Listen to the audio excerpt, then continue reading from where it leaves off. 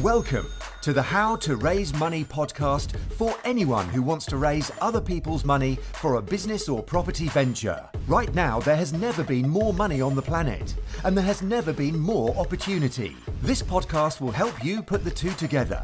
So, if you need money for your business or property proposals from banks, lenders, angels, whales or dragons, this is the podcast for you. Hi, everyone, and welcome to the How to Raise Money podcast. My name is Ray McLennan. And it's with me, Nigel T. Best. Raymondo, how the devil are you? Yeah, hey, how's it going? Well, you know, it's up and down. It's always up and down, isn't it? Life is a roller coaster rather than a minestrone. Oh, what? Wasn't there a song, Life is a Minestrone? It's mixed up with Parmesan cheese. I was going to say your eclectic taste in music, is beyond my ken. Yeah, well, anyway, life is a roller coaster. It's up and down. Everybody has up days, down days, and all the rest of it. But we're here to not talk about me. We're here to talk about joint ventures, and we've had, I've had certainly a number of emails of people saying to me, I want to do a joint venture. What things do I have to consider? I think we've done something like this in the past, but this is, we're going to update it now. And here's the sort of considerations you need to make. And we have a list of a number of these, which we've thought about. Yeah, and we haven't actually put a number on it yet. We'll see what happens. It generally grows. But yeah, right, same with me. I've had a lot of people asking me, I've got some money, I want to do this, but I want to go further. I need to do this. I want to do JVs. And immediately they are talking about really quite complicated arrangements. And so a couple of times I've just said, hang on, stop, think. What do you think's involved in a JV? What do you think the benefits are? Why do you think you need it? And what are the things that you think you should consider? And without fail, every single person that I've had that conversation with has not really thought about it enough to make a proper decision on it, in my opinion, anyway. Yeah. Well, I mean, I had a conversation with someone on Friday who said the very same thing, said, I've got someone, they want to put some money in, we don't know how to go about it. Should we do a joint venture? And I said, well, you're going to do it in a limited company, or is he going to lend you the money? And then it was all sort of, suddenly it was all, So, right. So let's think about what kinds of joint venture there are. The first thing is, because it's a legal term, I suppose, used to describe where two or more businesses, individuals or businesses, create a separate joint venture business. So you've got business A, business B, they come together to create business C. So there could be contractual arrangements. You might want to do a distribution agreement. You might want to have a mortgage with your lender, the joint venture agreement with the lender and a borrower. You might want to set up separate joint venture company to carry out a specific task or a project. You might want to form a partnership. You might want to merge two businesses. So joint ventures usually are a sharing of resources, but also risks. So the resources in property would be somebody's got the money to put up. You might have the time and energy and knowledge to put up. But then there's also that sharing of the risk. So that would be, let's start the number then, Nigel. That would be number one. Okay, number two, Ray, we often talk about exits. And, as the part of the CREST model, the E from the CREST model, exits. And this is one thing that I don't think anyone, when they're talking about JVs, considers sufficiently enough, because what they're always talking about is they always say the E is entry. How do I enter into this? What's the legal structure? What should be the company structure, the corporate structure, any old structure? Can I use the back of a fag packet to create this agreement? And the simple answer is you can do it however you want. However, we would always say, okay, what's the exit going to be? What is it that you're going to, is going to trigger the dissolution, the dissolving, the separation, the ending of any joint venture? Because, hey, I would say that probably very, very few joint ventures keep going forever. Obviously, you've got things like Marks and Spencer or something like that. But, though you do have those that last a long time, but others can be relatively short-lived. So you're probably thinking to yourself, okay, are we both starting from scratch? Who's bringing what to the party? What's going to get involved? Am I bringing something of value? Are we going to set it up in a separate company, separate from other things? And there's lots of things to consider. But if you've got a big business and you're suddenly doing a JV, you probably want to keep it separate from that business, because the last thing you want to do is have a joint venture partner who suddenly something happens and the liability hits back and comes back at you and takes things that weren't part of that joint venture. So you got to look at separating things off. But always in my mind, and hey, I've made the mistake, Ray. I've made the mistake on joint ventures, looking about the excitement at the beginning. The excitement, oh my goodness, look at this, look at what we're going to do. We've seen this, it's empire time, it's all the rest of it. And very quickly, within a couple of years, your values, your life outlook changes, things change, and suddenly you're wanting to do something different.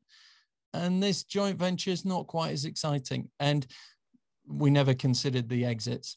And, trying to work out how the hell you separate, split it, sell it, whatever it is, can be really quite tricky. So I would always say, whenever you're coming to put something together, think to yourself, how are you going to take it apart again if you need to? And what are those, trigger points going to be? So sit down with them, work out what you both want, work out how you both see it working, work out what you're going to bring, work out how you see it ending and what would trigger that ending, and then sit down with the relative people, who can help you on that, accountants, solicitors, to make sure that you've got the right agreement and structure in there. Because it can be something that if you get it wrong, it's like anything. When you set these things up, you set in place, chisel in stone, often the tax position at that point. And if you get that wrong at the beginning, it doesn't matter what you do subsequently, you will pay the penalty for setting it up incorrectly. So make sure when you're setting it up, you consider all these things, and they will ask you, accountants, solicitor will say, how will this end? So that's all the sort of things. And Ray, often when we have those conversations, it's a bit weird when they're getting giddy and excited about doing a joint venture to say, well, how's this going to end? And you want to add into that, and hopefully not badly, you want to end it amicably and satisfactorily. But hey, we only need to look at the divorce courts. And everyone gets together, it's all lovey-dovey, it's honeymoon, and then it's not quite so much. And the biggest thing on that is the time it takes, the headspace it takes, and the money it takes to separate further down the line. So if you can work it out, first off, think of it like a prenuptial agreement or something like that. How's this going to end? Because chances are it will. Okay. So that's number 2. Long rambling. Eventually. Things to consider for structuring your JV. Consider for structuring, right? Okay. Well, number 3 then would be about what are you looking for in a joint venture partner? So in the person. So again, last Friday I had this conversation with the guy who was talking about the people that were going to come in, and I said, well, what complementary strengths have they got? He said, well, what do you mean? And I said, well, is it just the money they need, or do they need to bring some help and assistance? And he said, oh, right. I said, well, otherwise you're going to be doing everything. So you need to have that conversation with them and find out what's expected. What are they expecting you to do? What are you expecting them to do? And ideally, you want someone with I suppose, strengths that you don't have. I mean, lots of the great partnerships that we know about have complementary strengths. People are like chalk and cheese. You've got the quiet one and the noisy one. Even comedians, you've got the tall one and the short one. They've all got their differences. But you need to think about what complementary strengths they're going to bring. You want them to bring complementary strengths, not weaknesses. They want to strengthen up your weaknesses. So quite often I see an accountant and a lawyer getting together, for example, to do something, or you get a builder and an architect to get together. So, those are the things you want to be looking for most of the time, complementary strengths. So that would be is it number 3? Yeah. Yeah. I think then if we move on to the next one, and this is one that's there's an awful lot to be considered, and the trouble with the JV is you've got to appreciate that, right at the beginning, you were saying it's ups and downs. And I'd say in a JV, what you'll find is someone's doing all the work and someone's coasting, and then it switches. And the person coasting suddenly does all the work and the other person coasts. It's rare that you are flat out equally the whole time. And so to me, one of the biggest things on a JV is sitting down and saying, right, look, okay, if my skills are this, and this is at the front of a project, then I'm going to be flat out helping. If your skills are on delivering that project and finishing it off, then I'm going to be coasting when you're flat out. We've got to get happy with that. We've got to be happy with it. And we've got to be happy that my skills are not, you don't want me around at that point, because I'll come in, say it's a property project, I'll come in and I'll be saying, oh, I think we should move that window. And what about if we put a door there? And how about if we switch, turned this one around and did it? And they'd be tearing their hair out. And whereas you might have been the one that got the deal, secured the land, did all the upfront sort of things. And then it's, okay, I'll try and do, keep out of your hair for the rest of it and make sure that you get through this. But you don't want me anywhere near. And I've done that myself on a project where we were doing a big building, and I went in and I used to go in and have a look, and I used to stand there and look at it and I go, do you know what? I think it would work better if we moved the sockets to there. And I think we should put the light switch there, flip the door around. And they used to usher me out of the building going, get out, get out. They'd put ear defenders on and say, don't listen to him, because I would change and tweak things. And if you're not careful, it just adds thousands and thousands. So right at the beginning, I was kind of saying, look, make sure I don't do that, because I love doing it. I really love doing it and getting involved. And it was keep him out. And I think this is what you got to do. So if you both got different strengths and skills, you got to think to yourself, okay, how am I going to contribute? How are you going to contribute? My contribution will be verbal. Yours is going to be written. I'm going to be doing this and meeting people. You're going to be doing the detail. I'm going to be out on stage and raising finance. You're going to be in a darkened room, dotting I's, crossing T's. As you say, Ray, those complementary elements to people, that's what makes it work. Because if you end up with a JV where everyone has the same skill, then you're going to miss things. And it's going to go wrong, and you're going to have to make sure that you get other people in to do it. But also, I don't know what you think, Ray, but I think when other people have skills that you don't, you tend to value them, and you always tend to undervalue your own skills, and you always sort of wish you had the skills of other people, sort of thing. But I think that's great, because that can work both ways then. So as a partnership, you both sort of go, no, he's an absolute nightmare at this point in the project, but I tell you what, he finds the deals, he raises the money, he does this, he does that. She comes in and she's amazing at doing this and she does that and stuff, but boy, they can't do each other's job. And it's, I think you need to agree up front all these things about your skills, how you're going to contribute, when you're going to be quiet, when you're going to be busy, how you'd like them to help you, how you can help them, and all those sort of things. Because if you get that down, that helps. Then this is the rather unpleasant prenuptial bit. It is, okay, if we disagree, who has the casting vote? Who makes that final decision? How are we going to do it? Who's the boss? Who's the boss? Who is the boss? Who is the boss? And I can safely say in my house, it is not me. I'm not even a close second. I think even the dog and the cat come before me.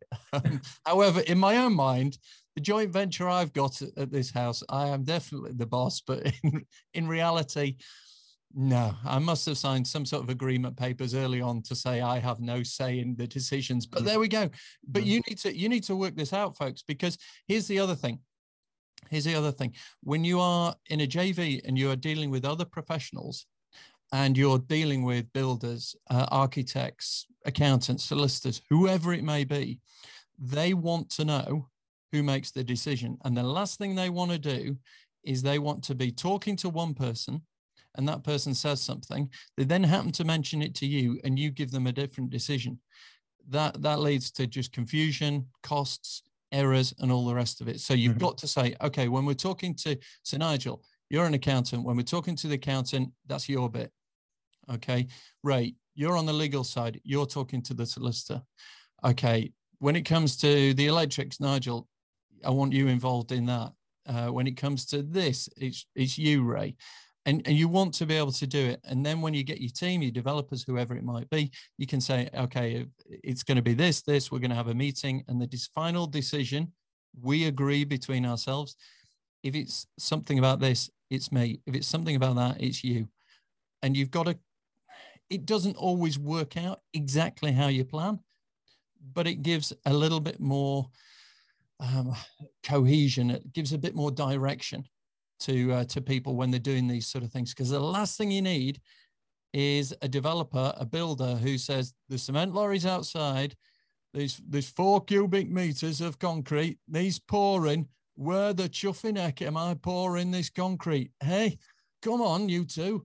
Bang your heads together and come up with a decision. And because that is how they speak. Yeah, it is. No, that's just me on a cold morning. But this is it. You've got to work it all out. You've got to work it all out and agree to disagree right at the beginning.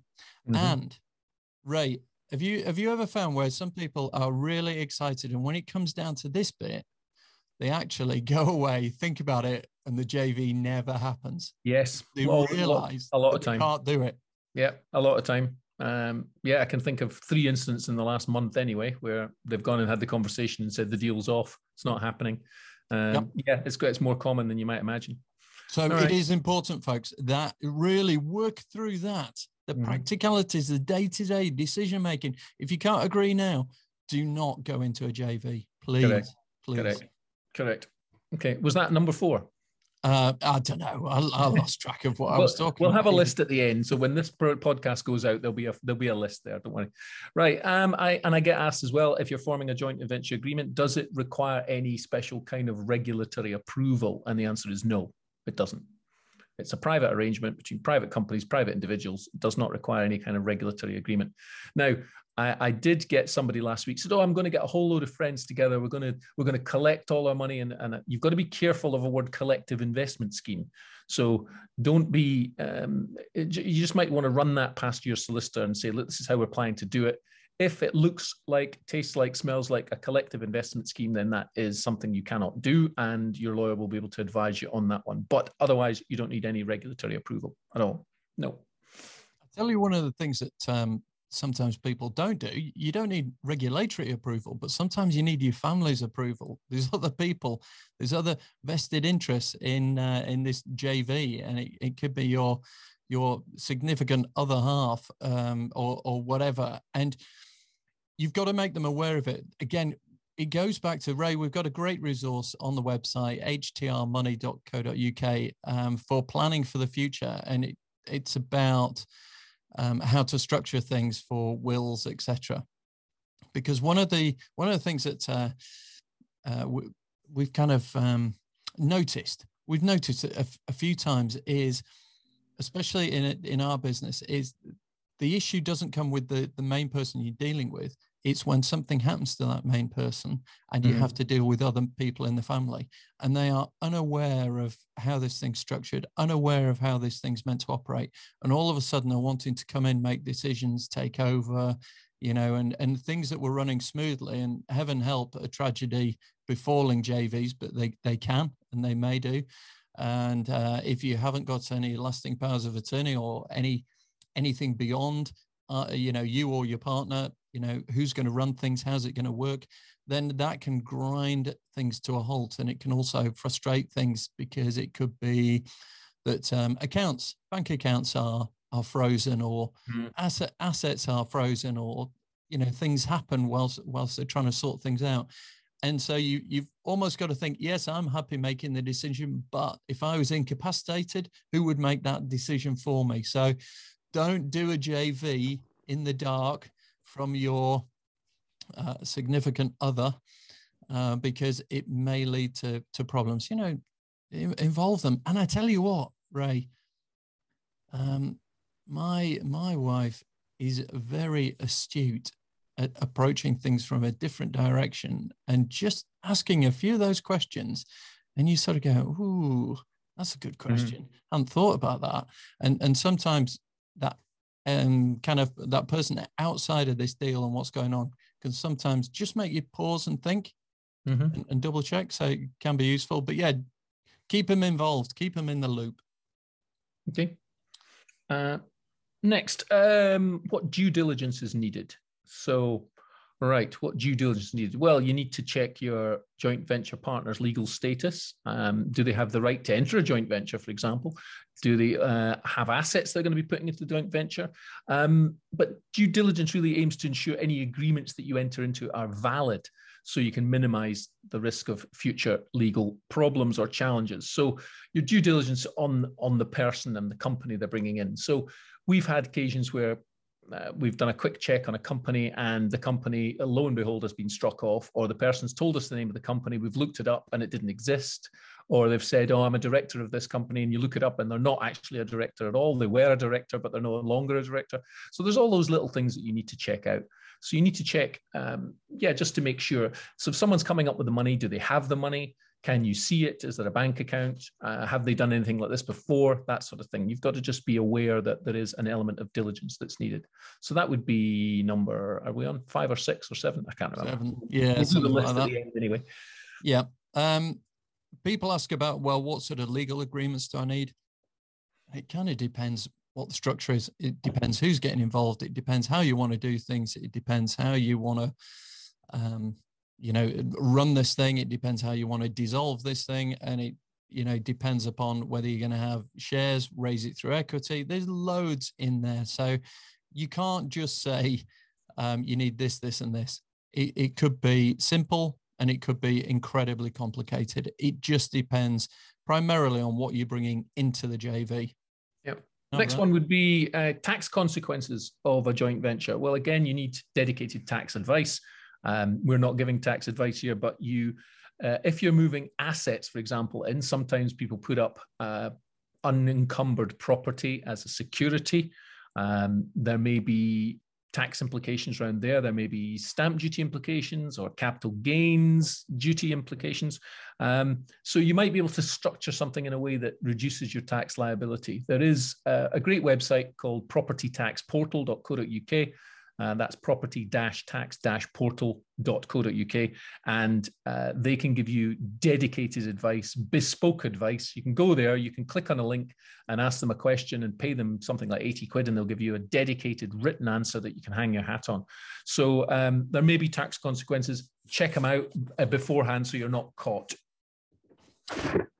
Yep. I think one of the other things that can crop up is when you're doing this JV, especially in this day and age on the internet, you've got intellectual property. So you hear about people talking about IP and the wealth of IP. And if you think about some of the biggest valuations of the companies out there at the moment, the IP and the data can be extremely valuable. And so you've got to think to yourself, okay, right, if this splits, who has it? Where does it go? Who controls it? Who derives future payments and rights to it? And you got to think about it. How are we going to do this? If I came up with something amazing, would I say, hang on, this is like the Beatles? Even though I wrote the song, so I'm a Paul McCartney, you're a John Lennon, Ray. Even though I wrote this one, we always say it was Lennon and McCartney that wrote it. And you wrote one, and I'm quite happy because I've got, half of the rights to a doozy of a song that you wrote, sort of thing. How are you going to do it? And, again, it's something to consider. And I think far too few people realize that if you run a business, and for argument's sake, say you have 1,000 people on your list, and they are all potential investors, and that could be a very valuable tool there to be able to go out and raise money. Mm-hmm. Who owns that list if it was dissolved? Do you both own it? Or, is one person doing it? How are you going to do it? So you got to think about what you're doing there. And then if you create a brand within a business, so if you have a very powerful brand that you've built up, How are you going to, if that dissolves, who controls the brand? Because there's probably some value in that brand name. So those sort of things, couple of examples there. How do you handle intellectual property and, either contributed or created in the JV? Yeah, good one. Okay, that another question I get asked quite a lot of is who will control it? How much control will I have over the joint venture? Well, I suppose the degree of control, I think, depends on what's agreed. It depends on the type of business as well. Is it? I mean, are you doing is it a business? Is it a client-facing business? Is it a property business? It depends on what your role is. But control is usually defined by the shares in the company and by the shareholders of the company and the directors of the company. So are you going to be an employee of the company? Are you a director? Are you a shareholder? You're probably all three. In fact, all three then require a contract. And then the number of shares that you have. Well, a lot of people say, oh, we're just going to do it 50-50. That's actually a bad move because 50-50 can create stalemates. As we said earlier, somebody has to be the boss and that person needs to have the controlling share. So you need to agree that up front. Agree that before you get anything down on paper, because otherwise it would be a disaster. I remember many years ago in law, we made an awful lot of money because companies' directors just butted heads and there was stalemate because they had the same amount of shares and they couldn't agree on something. It's more common than you might think. So we've mentioned this before, but somebody has to be the boss.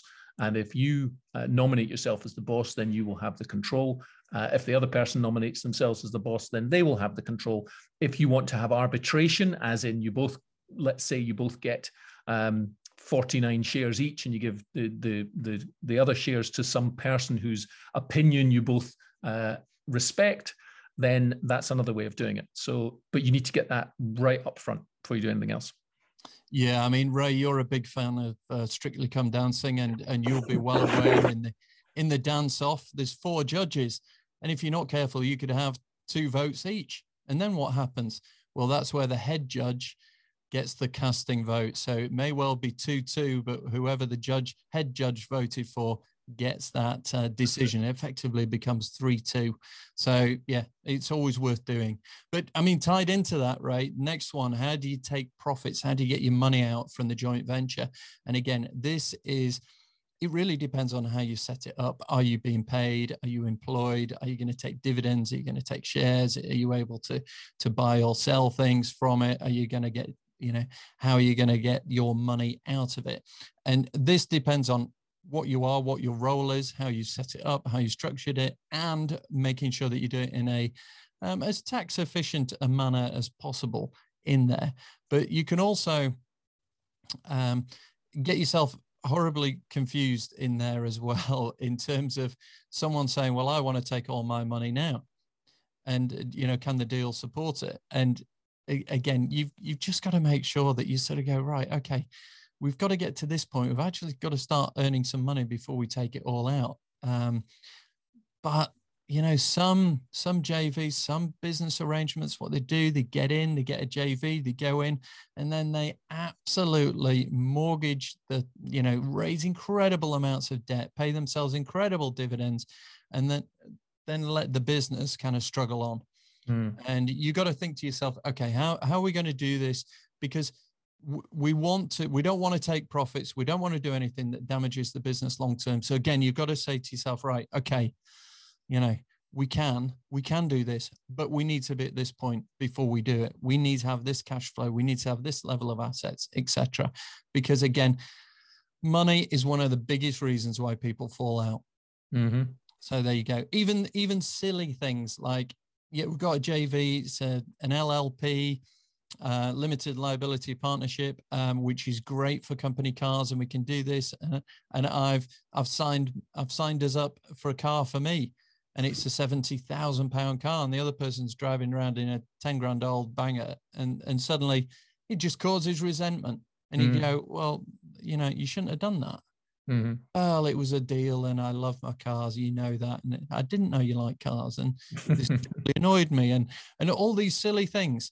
It's amazing what animosity it can create. So talk through that as well. How are you going to take your profits, money, remuneration out of the JV? Okay. And the last one I've got on my list is, will I be liable if the joint venture becomes insolvent? Well, I suppose it depends on the structure of it. If it's a limited liability partnership, or if it's a limited liability company. If it's a company, then your liability will be limited to the number of shares you have, unless you've given a personal guarantee, which nowadays is more and more common. If it's a partnership, again, it depends how the partnership is structured. So the question, I suppose the answer to all of these questions is it depends, because it depends how you've set it up, how you've structured it. But the answer is, if you've got a personal guarantee and the liability falls to the company and the company can't pay, then the liability will fall to you as the person who's given the personal guarantee. Now, again, if it's a JV partnership, you both should have given equal amounts. You've equal amounts of risk. Equal amounts of risk and reward is the way to go. But you will be liable if it becomes insolvent if you've given a personal guarantee. So beware. So there we are. Nigel, I think we covered about 10 things there. I'm not quite sure. We've got things that are on the list that we scored off and things that we didn't add in, and so on. But we'll get something out of that into the notes later on. Yeah, I mean, it's an interesting one, and people are very quick to say, yes, JV, that's it, that's the way to do it. Woohoo, we're in. And it's all the upfront excitement. It's the wedding day, it's the party, it's the cake, it's the champagne, and this is all going to last forever, and it's all going to be wonderful. And fast forward to the divorce court and the acrimony and the problems and the wasted costs on all the legal fees. Indeed. And stuff. So think of it like that, folks. Go in with your eyes wide open. Make sure you discuss all of these things, and make sure the biggest thing for me is the fact that you are not going to be working at the same level, every single day. Someone's going to be busy, someone's going to be quiet, and it'll keep flip-flopping and reversing. And if you're happy with that and you understand it, then that really does reduce the animosity or the feeling that I'm doing everything for this and they're taking half the money. And that's the key thing, because any JV, you want it to work, you should be wanting the same outcome. Make sure you discuss what that outcome should be. That's it. And on that note, there we have it. JVs. I've been Ray McLennan. I'm still Nigel T. Best. And Ray, this JV for the podcast still going? Still good? Yeah. We'll do another one, yeah. All right. Well, then you'll see us again, folks. One step at a time. Yeah. Okay. Cheers for now.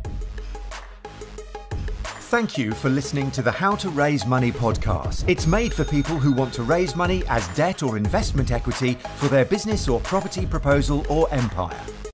See you next time, where we can show you how to raise money. There is abundance. There is money enough for everyone on the planet. The question is, who has yours?